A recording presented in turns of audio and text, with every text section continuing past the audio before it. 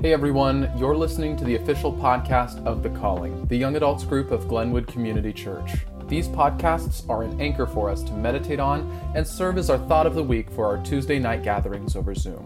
While we shelter in place, we await the day that we'll all be able to gather once again as a community. Until then, we keep our eyes focused on God and the story He is revealing to the world. We're so glad you've tuned in with us today. We're going to go ahead and get started.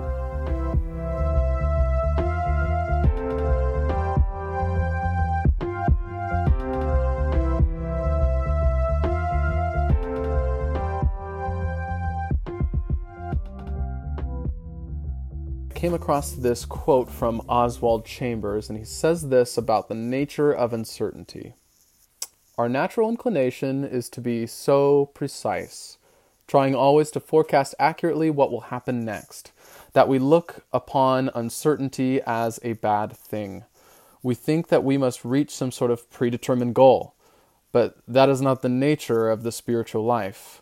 The nature of the spiritual life is that we are certain in our uncertainty.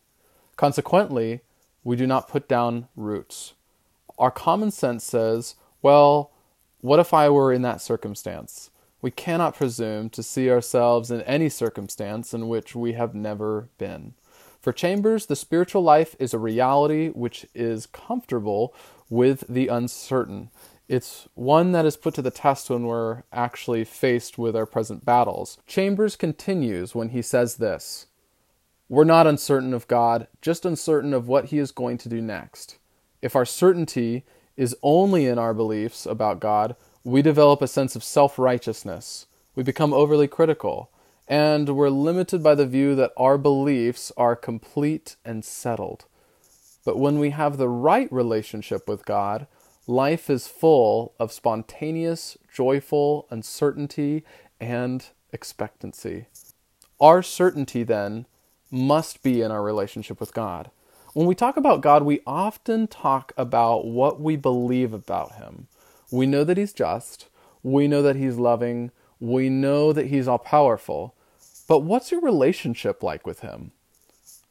What is it actually like to be in relationship with God? Is it warm, compassionate, distant?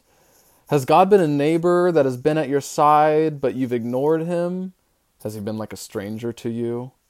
Does He make you laugh? Does He make you angry? Does He bring you joy?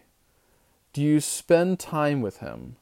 Do you marvel at His works? Do you laugh with God? Do you tell Him about your greatest fears or your worries? Do we spend our time with God doing these things? Or do we spend our time with God just learning about Him? This week, I would challenge you to read John 4, to watch how Jesus interacts with the woman when she keeps deflecting the conversation back towards Him. How does Jesus pursue her? How does He interact with her? When she questions Him, how does He respond? The ending of the story of the woman at the well in John 4 ends with the Samaritans. The people who were never thought to be the people of God now become a part of His kingdom. God's at work telling a story that we're often so blind to see. His disciples don't see the harvest, but yet Jesus sees that the fields are ripe and are ready to be gathered. We are so often focused on our own story and what we think will be best for us, rather than what God has intended.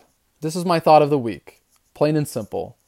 What are you learning about in your relationship with God, in your personal relationship with God? Like, we know that He's just, we know that He's loving and mercy, but what are those things that you're noticing about how He interacts with you? Just like the disciples experienced God's mercy towards their enemies, how have you personally experienced His love? How are you personally experiencing His current mercy? How are you currently experiencing His divine care for you in the moments that we are so uncertain? Why do you think God allowed the coronavirus to happen? Again, what are you learning about in your relationship with God? The beauty in this question of simplicity causes us to really think deeply about what this means to us. Now, really meditate on this. Allow this to fill you. Maybe write a paragraph in your journal about what your relationship is like. You guys might see on the outside how my wife and I interact with each other at church or in public or when we're at the calling. And you can make observations on what our relationship is like from that. But What you might not see is how insanely goofy we are with each other, and that's one of my favorite things about a relationship, because it brings me so much joy and makes me feel loved and accepted in all the strangest ways. In the same way, each of us has a unique and powerful relationship with the Father, and I would love for each of us to talk about what that relationship is like over Zoom. Before you sit down to ask yourself this question, you can pray with me these words. Our Heavenly Father, who has filled the world with beauty, open our eyes to behold your glorious hand in all of your works, that rejoicing in the whole creation, we may learn to serve you with gladness for the sake of him through whom all things were made, your Son, Jesus Christ, our Lord. Amen. May you see the story that God is moving and is working in your life and the lives of those around you.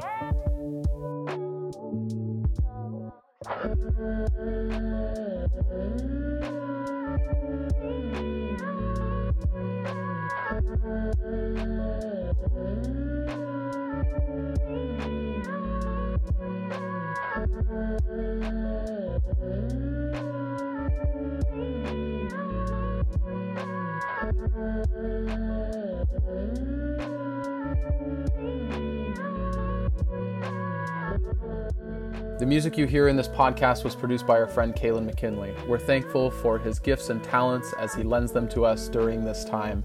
We'll see you guys next week, but until then, stay home, stay healthy, and stay safe.